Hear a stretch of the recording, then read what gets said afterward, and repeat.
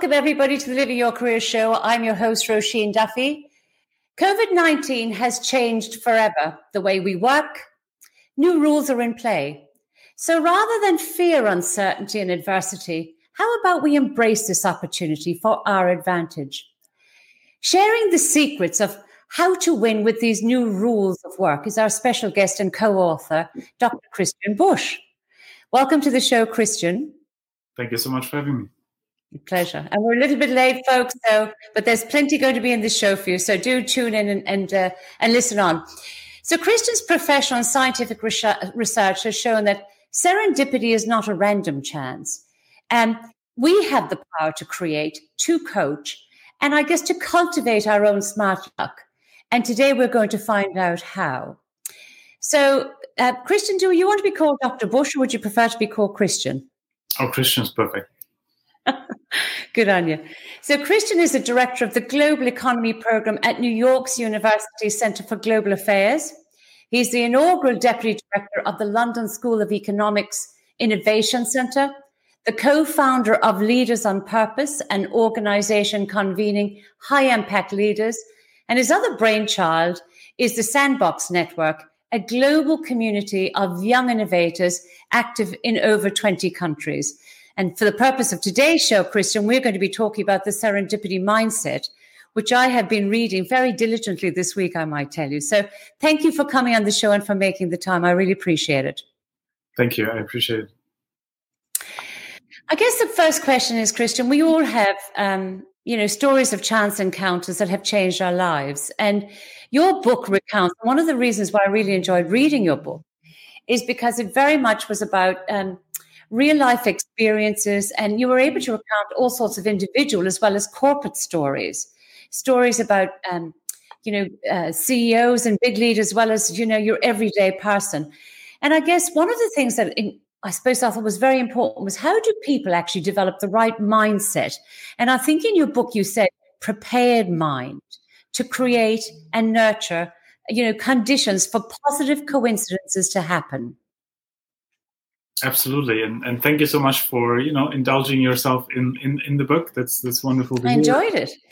Thank you, I appreciate that. Yeah. And yeah, it's really something. It's been a life philosophy and a daily practice for the last kind of decade, at least for me. And it's been fascinating because when you look at the world, when you look at people, how the most successful, inspirational, purpose-driven people, how they operate. A lot of times when you step back and, get away from these kind of official narratives, you realize, oh, wow, a lot of times actually it's a very similar pattern. And that's exactly the pattern that you just mentioned, that in a way they see something in the unexpected. They see something in the moment, and then they connect the dots and do something with it. And so, if you think about the quintessential moment, if you have erratic hand movements like I do, you spill coffee over someone in the coffee shop. And so imagine that moment, and imagine you sense some kind of connection with that person. You don't know what it is, but you just sense there might be something there. And now, you have two options, right? Option number one is you just say, oh, I'm so sorry. Perhaps you give a napkin and then you walk outside and you think, what could have happened had I spoken with the person? And then option number two is, you say, I'm so sorry, I was in my head. You start a conversation, and that person turns out to become your co-founder, your life partner, or else. And so I guess we've all had these situations in our life where the way of how we acted upon the unexpected in a way shaped our outcomes. And so that is really what a lot of my work is about, to say, what is it about? How can we build a muscle for those situations when they happen so that we can make those accidents more meaningful, but also how can we create more meaningful accidents? So how can we use different exercises to also create those positive, unexpected moments? It's interesting because obviously I've done a lot of research on you over the last couple of weeks. And some of the things, it links into all sorts of things. You were talking about, how the world has changed. COVID-19 has made the way we work so different now, with remote working, more social isolation, definitely a lot more digital, definitely a lot more technology in play. And you were saying, how we job seek, how we connect, and how we network.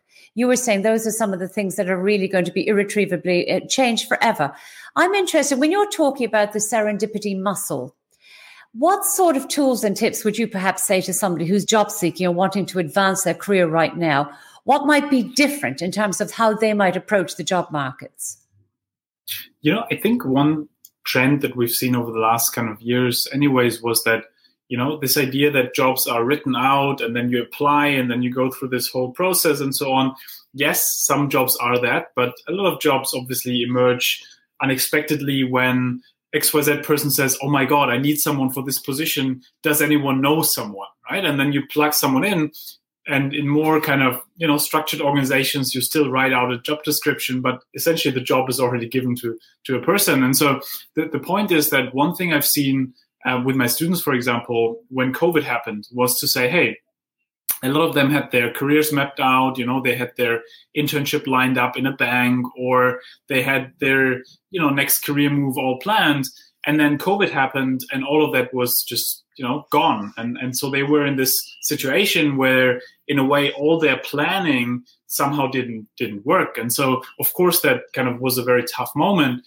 And then what we said, hey, look, how can we now, in this situation, actually reframe the situation away from, this took everything away from you, to how is this an opportunity? How is this an opportunity for you to actually take a step back and say, why did I want this in the first place? And maybe are there other ways that I could also, have some kind of imprint on the world? Like, is there some kind of, what are the things that I can really do in the world? And so what we try to do then is to say, how can we frame those interest areas that are not necessarily related to a particular industry, but they're related to a particular, sense of direction, purpose, a particular kind of passion, whatever that might be, and then really kind of casting a very wide net and starting conversations with adjunct professors, with people on LinkedIn, these second degree connections where you can write an email and you can reach out to essentially 10,000 people if you have only a few contacts on LinkedIn, because you can reach out to their contacts,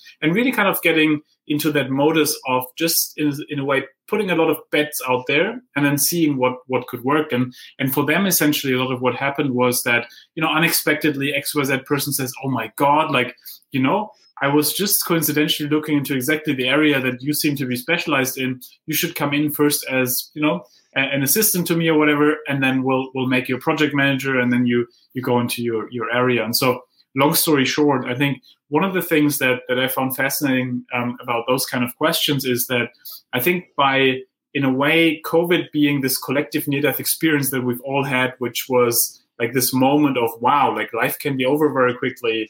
A lot of things we took for granted can just be gone. A lot of assumptions that we had might not be, valid anymore. That also is an opportunity to say, what is it actually that's important to me? What is it actually that I want to anchor myself in? And then who are the people I should connect with, even if it is not leading to an immediate effect, right? So a lot of the kind of conversations that those students have, for example, they take 3 months, 4 months, 5 months, and then at some point something happens. But it's really that kind of moment of re-anchoring and doing something about it. And so a lot of the exercises that I'm very interested in is really to say, how do we use every interaction, every conversation to somehow seed a couple of dots that other people could connect for us and then kind of lead us to the next job, the next client, and so on. And so I'm a big fan, for example, of the hook strategy. So the hook strategy is all about this idea that, if this dreaded question, what do you do, right? So if you ask that question to someone at a conference, you usually try to put them into a box, right? And try to identify where they are. But so there's this amazing entrepreneur in London, Ollie Barrett. And if you would ask him, so what do you do? He would say something along the lines of, well, I'm a technology entrepreneur, but recently started reading into the philosophy of science. But what I'm really excited about is playing the piano. And so what he's doing here is he's casting 3 hooks. He's putting 3 dots out there where you could be like, oh my God, such a coincidence. I recently started hosting piano matinees. You should stop by. Oh my God, such a coincidence. My sister is a philosophy of science professor. You should give a guest lecture. The point is, especially when we're job seeking, we can cast these hooks in every conversation with the uncle, with the aunt, with the sister, with the brother, where we could just seed a little bit. Oh, by the way, I've been reading into this and this, just in case you come by, doesn't really matter, but just let me know. And a lot of times then opportunities come from the most unexpected of places. I think one of the things I found interesting in your book is you were talking about self-censoring. And you were saying that we need to have an open mind, that we need to be receptive, because so many times, and this comes back to the prepared mind versus the unprepared mind, that ability to sort of understand our own bias, understand perhaps when we're fearful of doing things and removing some of that fear and being more adventurous and inquisitive and curious. I guess I was wondering from your perspective, how do people really self-center effectively? Because I know a lot of people, if you said to them, what makes you tick? They wouldn't really know. They do what they do every day for a living, and that's about the size of it. I'm curious to understand what self-censoring looks like in your world and what lessons might there be for others in that. Yeah.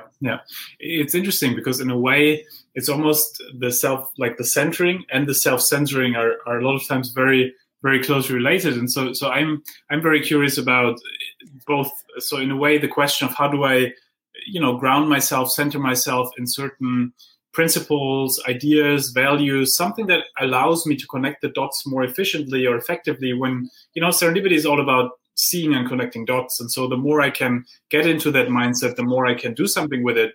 And so on the side of essentially trying to find an anchor, I'm a big fan of doing a serendipity journal where essentially you write down what are the key areas of interest at the moment, what is some kind of sense of direction, which makes it much easier than to, in every conversation, connect the dots because you know what to connect them to. And so, just writing down what are some areas I'm interested in and so on, and that I want to seed a little bit can already be very helpful, I think, to just ground a little bit, maybe identifying some principles or values. I've gone through very painful periods where, I had to figure out what are the non-negotiable values. So those that, a lot of values, once you have a trade-off of values, you might let go one value and value the other over those. But then there's these non-negotiables, I guess, where you're saying, no, I will never give that up, integrity or loyalty or whatever it is. But also then the kind of key interest area. But then I think the self-censoring is interesting because even if we are centered in ourselves, if we know what we want, a lot of times we might hold back, right? Because I consistently have this inner imposter, for example, right? Where essentially I, consistently have that question, okay, are you ready?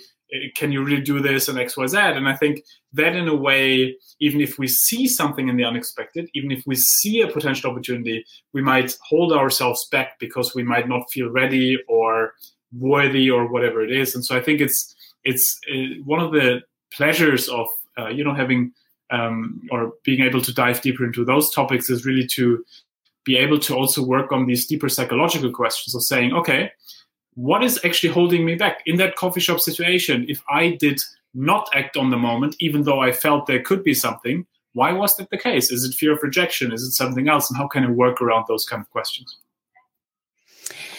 Yeah, it's interesting because you say many of us over-focus on our ambition and we under-focus on aspiration. And this comes back to what motivates you. That you said that sort of center, that anchor that you have, and whether or not you are purpose-driven, whether you are principle-driven, or there's some other motivation there. And I'm just wondering, I'd be interested in your thoughts on ambition versus aspiration, really, because in a serendipitous world, I kind of thought to myself, some people would be much better suited to spotting opportunities and connecting those dots than others. And I was wondering, is ambition enough, or do you need aspiration to really optimize your luck? Yeah, well, it's a great question because if you think about the two, to me, ambition is quite often driven by external factors. So it's driven by peer pressure, by the idea of, I have to do X, Y, Z to succeed in my job. And so there's this kind of notion of, it's almost like it's not necessarily a fight or flight per se, but it's putting us into this kind of constant comparative mode where in a way it's never enough, right? Because we're consistently competing and so on. Versus aspiration is the more kind of inspirational, we're looking towards something and want to do that. And, we did a large kind of research study with 43 CEOs who, run big companies like MasterCard, Procter & Gamble and others. And we sat down with them and said, what is it that really makes you successful? What is it that really, if you really have to drill it down, like what is it that really enables you to run a company where it's a good company at this point, but you want to push it towards having more purpose, more societal impact, and so on.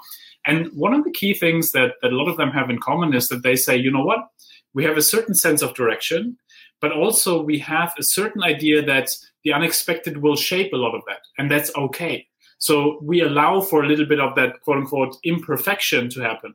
And to me, that's always been interesting because, I grew up in Germany where you get trained in this mindset of you have to plan everything out and you have to know it all, and authority comes from knowing everything.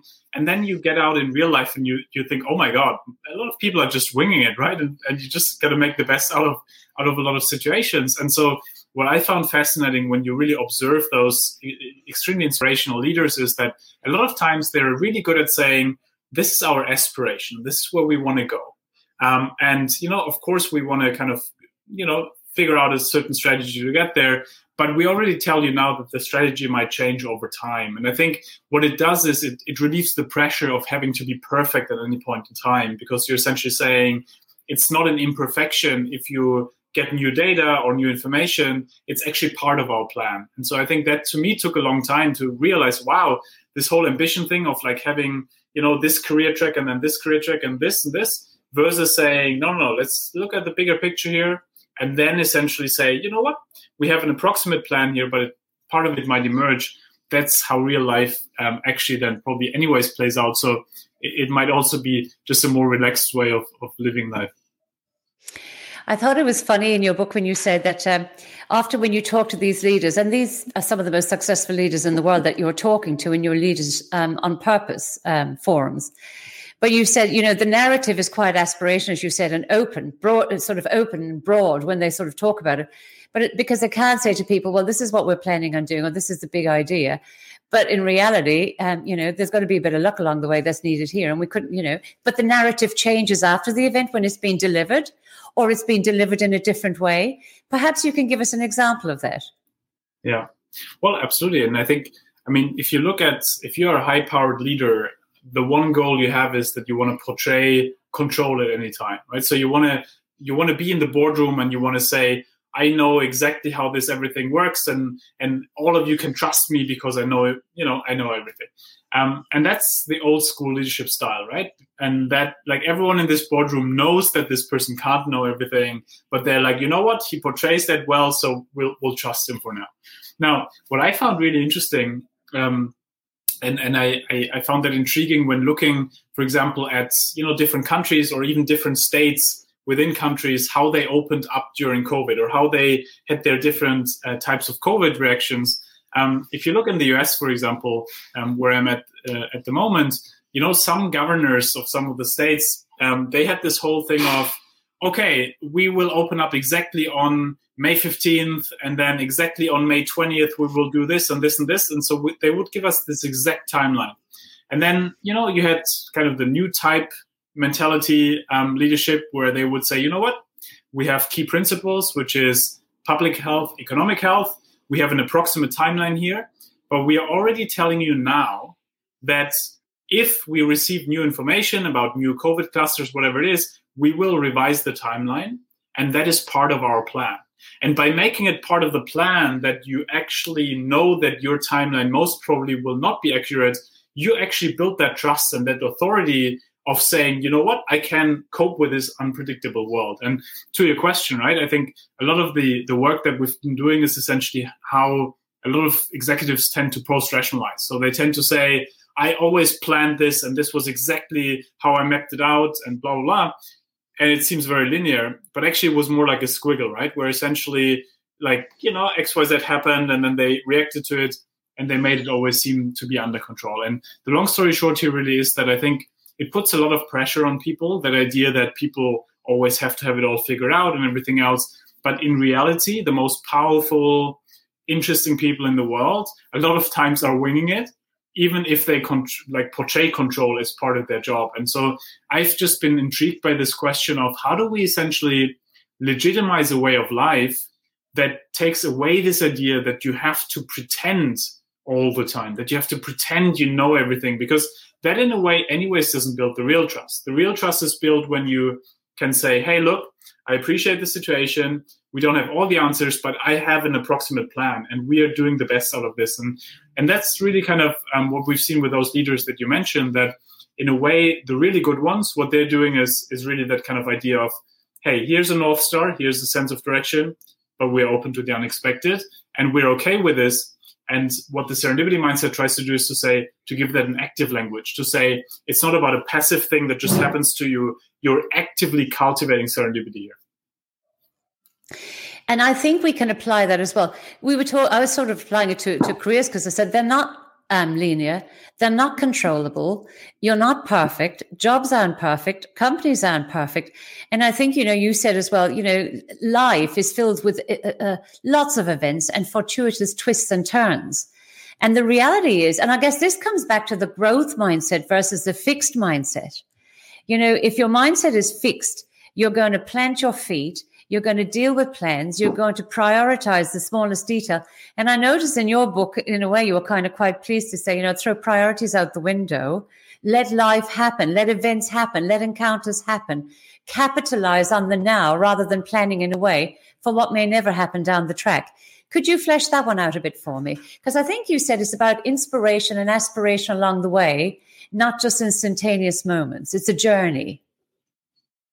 Yeah, and I think one of the key philosophical ideas behind that is really to say, look, life could be over any minute. You could run in front of a car. I had COVID last year. I almost died of it. Like, those moments happen. And if we have this idea that, let's make a lot of money now, and then when we're 60, we can give it all back and be really meaningful, that might be too late. We might not have that time. And so it's really about that idea to say, hey, look, yes, it's great to have priorities, and it's great to, know what we think we want.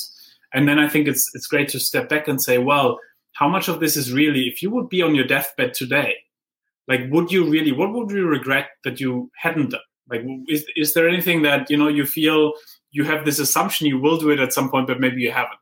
And I find that always intriguing. I work a lot with people who are in senior positions who are close to retirement, for example. And retirement almost is a small kind of, you see the end coming, right? And so when you see the end coming, you think about your legacy. You think about things where you're like, wow, it's over soon, so I have to do the things now that I really care about. And I think that's the same with, people like me. I had a couple of near-death experiences in my life.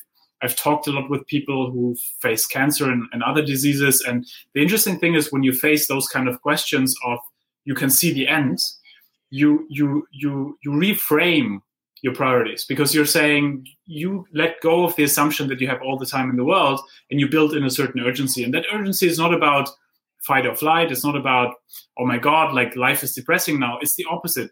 It's imbuing meaning in actually saying, what can I do now at this point, which actually allows me to live that meaningful life that then allows me to shape XYZ things around me. And I think, a lot of my work is in extremely resource-constrained environments. So, Sub-Saharan Africa in particular. And, a lot of times the conversations around questions such as, can only people who are more privileged live a life that is really meaningful?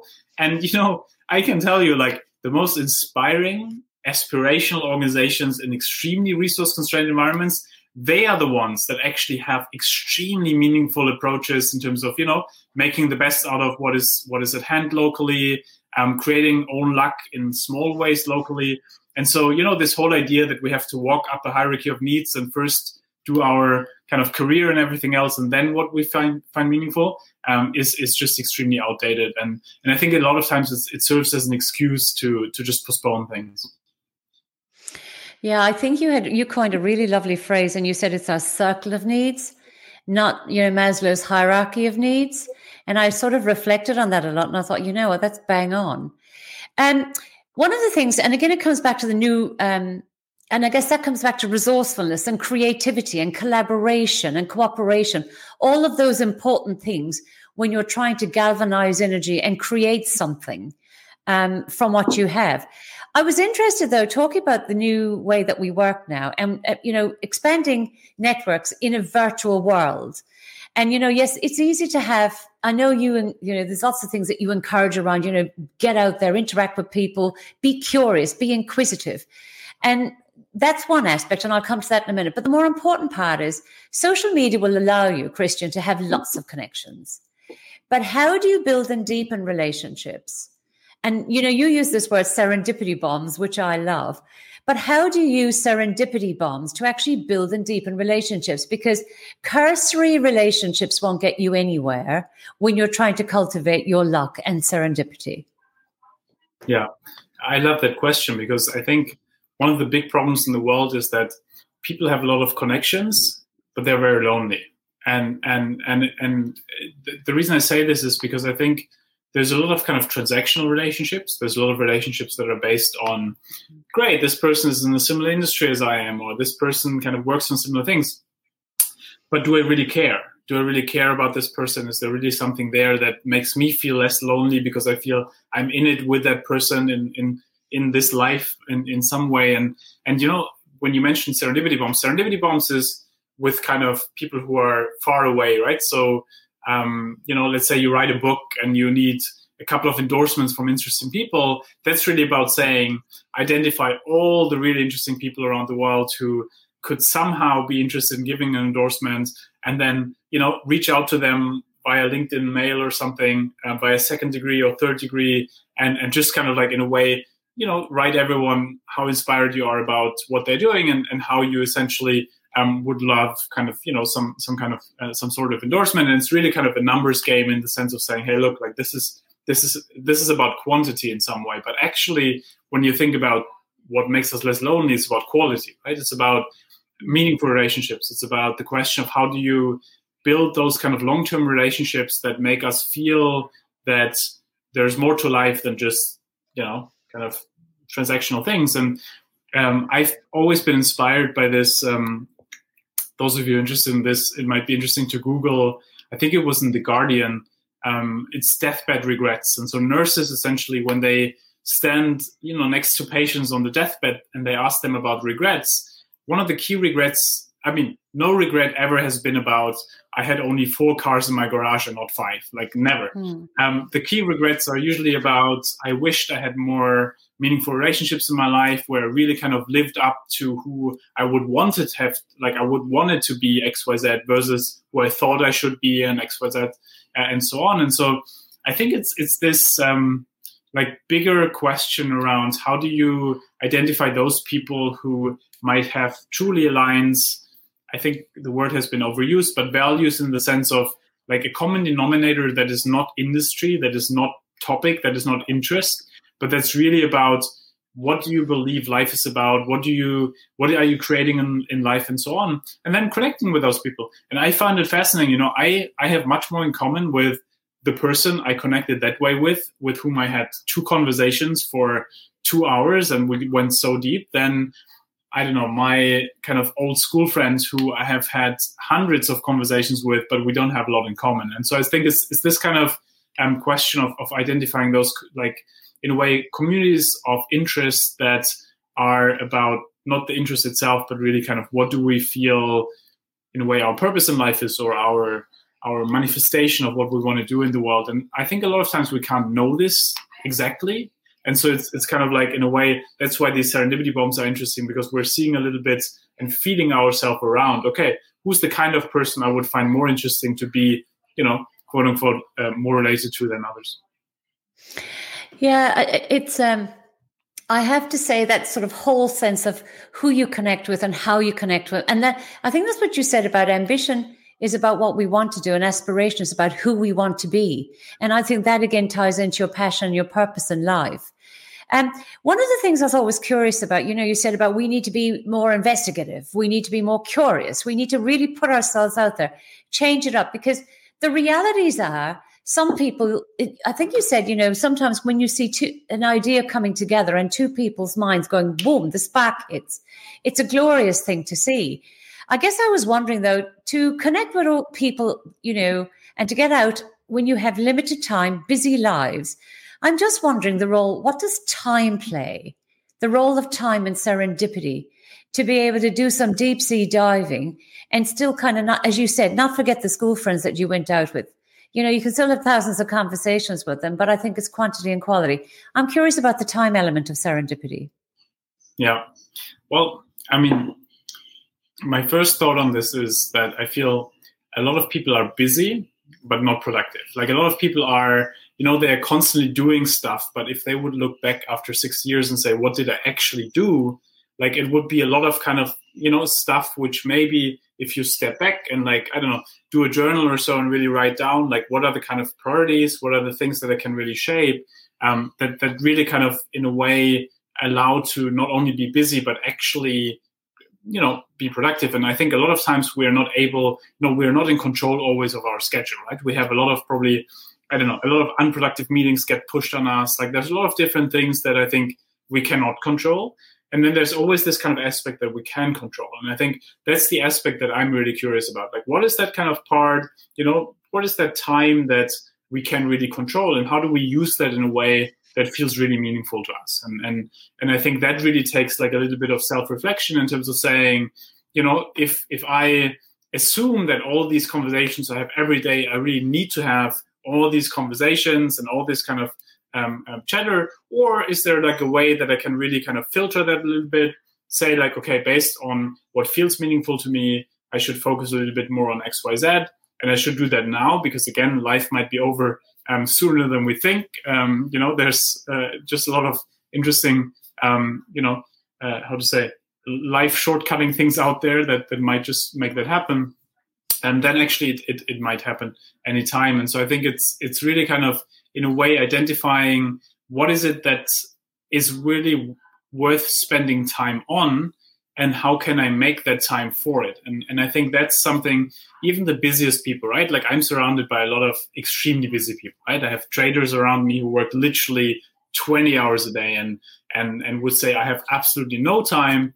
And then we still find a way to say, look, like there's still like 20 minutes where if you're really excited and if your real purpose is to learn from monks how you can have a deeper purpose, then by any means, let's do this 20-minute conversation with a monk every week, whatever it is. Like, it's really this kind of idea that there's always time if we prioritize it. And I think that's something that I've found fascinating with the most high-powered of people. I mean, to your point, like I think I've been fortunate over the last years to interact with interesting people, and I can tell you that like the most high-powered people, there's always time if there's a priority to the time. And I think that's the interesting thing, that I think you will always find that. And so I've been a big fan of this idea of a maker schedule, to really schedule time with oneself and say, this is my priority time. And in this priority time, I will do what feels meaningful to me. Nobody gets a meeting in this time. And if it's 6 o'clock in the morning, it's 6 o'clock in the morning. I think that, it comes back to, again, your purpose and your passion and what you dedicate yourself to. I often say to people, if you're in a job, no matter what job it is, if you've taken the job, what's going to be your legacy in that job? What's going to be your legacy to that company? What's going to be the legacy to your team, to management? Understanding that a job is not about going to work just to get a wage. A job is going there because it gives value to you and it gives value to others. One of the things in your book that I thought was interesting was confidence. And we were taught, and I was thinking, to really put yourself out there and to talk to people and to interact with people. And I love, firstly, the way that if you're in meetings where people are talking to people, you don't ask the obvious questions. You don't say, hello, my name is Christian. This is what I'm doing. What do you do for a living? You always find different ways to frame questions. And also, I guess I was curious about introversion versus, people that are extroverted. I love to sit down next to somebody who's quite extroverted when I'm in my networking sessions, because they say very little, but they say it well. Whereas often you can spend time with people that talk a lot, but perhaps don't say a lot or have a lot of substance. So I'm interested in confidence, and I'm interested in how you can strike up interesting conversations, whether you're confident or not confident with people, how to build that rapport. Yeah. And I'll start with the second one, because it's one of my pet peeves around, I'm a closet introvert, where people assume I'm extremely extroverted. I'm excited to give a speech or something, and then afterwards I hide in the toilet because I need to replenish my energy and somehow do that. And I think it's sorry, I'm trying to relocate the chair behind me who's been in my way for a while. But so essentially it's really something that I've been very curious about, in terms of that question of, if you are in your essence an introverted person, how can you still have a lot of serendipity happen to you? And I'd love to tell you about an experiment where we can see both elements play a role, and then kind of illustrate serendipity in that. So there's this experiment they did with people who consider themselves to be very lucky versus very unlucky. And, they picked one of each, and they said, you know what, walk down the street, go into a coffee shop, grab a coffee and sit down, and then we'll have our interview for the research project. Now, what they don't tell them is that there's hidden cameras along the street and inside the coffee shop. there's a 5-pound note in front of the door. And inside the coffee shop, there's this one empty table next to this extremely successful businessman who can make big dreams happen. And now the lucky person walks down the street, sees the 5-pound note, picks it up, goes inside the shop, orders the coffee, sits next to the businessman, has a nice conversation, they exchange business cards, potentially an opportunity coming out of it. We don't know that, but might be. Now, the unlucky person walks down the street, doesn't see the 5-pound note, steps over it, goes inside the shop, orders the coffee, sits next to the businessman, ignores the businessman, and that's that. At the end of the day, they ask both people, so how was your day today? And so the lucky person says, it was amazing. I found money in the streets. I made a new friend and, potentially an opportunity coming out of it. Now, the unlucky person just says, well, nothing really happened. And, to me, that's a big example of that idea of how we frame the world. Do we expect something to happen? Do we expect that if we walk down the street and we see something in a window, that might lead us to our next podcast idea? Right? I've had people who told me, look, Christian, I went into an old bookstore. I saw a title of a book and I was like, why don't people talk about this anymore? I should do a podcast about this, right? And that's really kind of where introverts flourish, right? That you can connect the dots from calm sources, from silent sources, from those sources that don't speak, like from those sources that essentially are just there. But then also, as we saw in this example, so let's say the 5-pound note, all of us can see that, right? If we open our eyes to the unexpected, we can see the unexpected happens all the time. But then, of course, the extrovert has a bit of an advantage when it comes to that conversation and that idea that, of course, if you converse with a lot of people, there's a lot more potentiality in those conversations. But I've always been a big fan of two things. One, how do we see serendipity in calm sources, in quiet sources? And then B, how can we leverage extroverts to essentially create serendipity for us? So, for example, I've been working with a company where they sell insurance products. And so when they go into a school, they first talk with the principal. And when they talk with the principal, who's usually the kind of extrovert type person who then walks to everyone and tells everyone, if you get that person excited, they spread the word for you. And so the idea here is that at a party or wherever we are, if we talk with the extrovert host first, who then shares our ideas with everyone, we don't necessarily have to share the idea ourselves. And so it's really kind of leveraging extroverts to spread our message in some way. On the other side, then, just to your confidence point also, I think that's a big one because I think it's something where I found that interesting in the sense that I think one of the biggest problems in the world is that, those people who are overly confident a lot of times are not necessarily the ones who, necessarily know the most or deserve to be that confident. And then the kind of wisest or the most questioning people a lot of times have a lack of that self-confidence, even though they should be the ones talking the most, right? And so a lot of my focus has been on how do we get people to overcome these kind of deeper seated fears around, rejection, not being worthy. And I think that's one of the most brutal feelings, right? When you are in a meeting and you kind of have this idea where you're like, oh my God, like this is interesting. But then you hold it back, right? You self-censor yourself because you don't feel ready or something else. And so it's kind of, there's a lot about this confidence building. I'm a big fan of learning how to, literally sending a lot of emails to people and learning how to get rejections just to then in a way get more into that idea that rejections are normal and okay. And build resilience. Mm-hmm. And probably if you care about it deeply enough, will give you the temerity to back yourself to make it happen despite those rejections. One of the things that I loved when I read your book was the story about authenticity. You need to, and this will be my last question, I promise. I could talk to you all day long. Authenticity in being true to who you are. And I think you had the story of somebody's sister who worked in sales, who had her own little entrepreneurial piece happening on the side.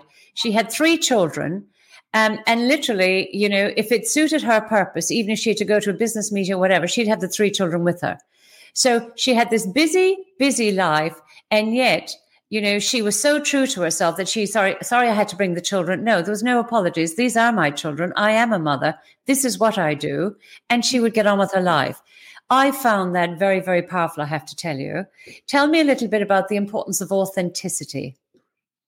It's interesting because so I love that example too, because that lady, she is a rock star in terms of being, truthful to herself, and also then in a way that's a beautiful filter, right? Which kind of, like, who do you want to work with? Do you want to work with people who actually respect that kind of authenticity? And I think, again, we don't always have the luxury of doing that. And I think that's a general caveat, that I think there's always, there's a lot of constraints we all have in terms of how our base levels of serendipity might be different, in terms of how much control we have our time or over our contacts or other things. But I think in general, in her case, that idea that she can work at the same time as having like her life right there, in a way that is reinforcing, because it's kind of, she works with the kind of people who also respect that and who do that. And I think, in our Zoom world nowadays, where we are taking the private plane into everyone's living room, it is obviously something that's really interesting, right? How can we build that kind of connection with people who are essentially in their living room, and we enter their living room and can potentially build that. I've always been I've always found it interesting how we can, in organizations especially, create a culture for this, because I think a lot of times, people talk about values and they talk about, oh, great, we are creating a culture of authenticity and XYZ. But then you go, to work on Monday morning and you don't really feel it. And so there's this a wonderful woman, Barry, who she ran Ketchum, which is a large PR company. And, she would leave loudly, for example. She would be the kind of person who would say, you know what, I'm the CEO. And at 4:00, there's a volleyball game that my daughter has. And that is non-negotiable. It's here in the diary, and I'm leaving. And when I'm leaving, I'm telling everyone on the way out that I'm leaving, because part of our values is work-life balance. And work-life balance is at the core of what we're doing, and everyone should have the right to this. And so she kind of coined all these things around leaving loudly. So this idea that you really kind of, in a way, as a leader, showcase those values. And what's fascinating is, they did a lot of work around work-life integration and so on, but by role modeling those kind of authentic values and by, in a way, showing, hey, it's okay to do that as long as you still get your work done, right? As long as you then afterwards, after the game, you're back on your desk or you're back in your home office, then it's fine. And I think that's kind of, when we think about authenticity, I think a lot of times, each of us would are longing for it, but then a lot of times we're not allowed to do it. And so I think one of the key leadership functions is to say, hey, look, I can role model. If we have a value here, this is how we translate it into being really genuine. And the only way to do it is to show by example. Like, what is it that really, how that plays out? Christian, we're going to have to wrap up. I have loved talking to you. I have enjoyed reading your book, The Serendipity Mindset. Is there any final comments from you to our job seekers and advancing professionals out there in terms of how they might cultivate their luck for their advantage and for the advantage of those around them? Absolutely. I mean, I wouldn't be able to leave without a philosophical note. I mean, I grew up in Heidelberg, where Goethe and Schiller wrote their poems on a philosopher's way. And one of the things that Goethe inspired in Viktor Frankl, who was this amazing psychotherapist who survived the Holocaust and always kind of tried to figure out, what is human psyche about, is this beautiful thought that at the end of the day, we cannot always control the situation we're in. We cannot control that COVID happens, that all the jobs that were lined up don't work out, but we can always control our reaction to it. We always have some kind of agency, some kind of control in some way. And that agency defines our freedom, our serendipity, the way we can live our life. And I think that's really something I've learned a lot from survivors and from people who, face death, from people who had near-death experiences, that if you let yourself be defined by the situation, there's not much you can do. But if you say, I will use that situation to define something else and to define myself differently, then actually you gain a lot of power. And I found that always very fascinating, how you then actually can use that as an inflection point to really create beautiful things in life. And, if you look at all the people we just talked about, a lot of them, a lot of their quote unquote longer term luck came out of hardships, out of really tough situations. In my life, It would come out of things like breakups. It would come out of things, like things we would usually consider as not so nice. But actually those kind of things, it always reminds me of this idea that, if you want a happy ending, it depends on when you stop the story. And I think that's really something where that tenacity and that idea that, hey, look, there's always something we can still reframe, even if it's a tough situation, is beautiful. And so to give you a tangible example, an acquaintance of mine who got cancer, he was in politics. And, when he got cancer, he knew, okay, I will die soon. And I will cope with the cancer as I always cope with politics. I will make a campaign against the cancer. And so he essentially shaped the whole awareness campaign around cancer and how you can, do X, Y, Z things. And when he was on his deathbed, he would say, look, this was the most meaningful thing I've done in my life. And that's really the kind of thing where it was the toughest, moment you can have, right? I can imagine nothing more severe than knowing that you will die for sure in a few months or years, but actually then kind of reframing this and saying, you know what, I will still do something with this to make that meaningful. That really, I think, is the power we all have, no matter which situation we're in. And so I think, especially in the situation we're in at the moment, like keeping this idea of, yes, there are a lot of things we can't control, but there are always things we can control. And what can we do with that? I think that's at the core of that serendipity mindset. For me, the big take out of your book, and there were many, but I thought if you run away from unexpected situations, you're limiting yourself, because the more interactions you have, the more encounters you have, the more events, in whatever way, shape or form, information is coming to you. And I think you coined the phrase, it wasn't that information was powerful, but it's at the core of everything we do. And when we have the information, we have the ability to assimilate that, and we have the ability to action it. And once you have that, you have serendipity really in your hands. Christian, I want to say thank you very much. I have loved our conversation today. I think there's a lot for people to take on. And please stay on the line. I'm going to finish up our show now. To everybody who's tuned in today, thank you very much. We're back again next Tuesday, Brisbane time at 12 noon with another special guest. Dr. Christian Busch, thank you very much. It's a pleasure to have you on the show. Thank you so much. Have a good night, everyone. Thank you.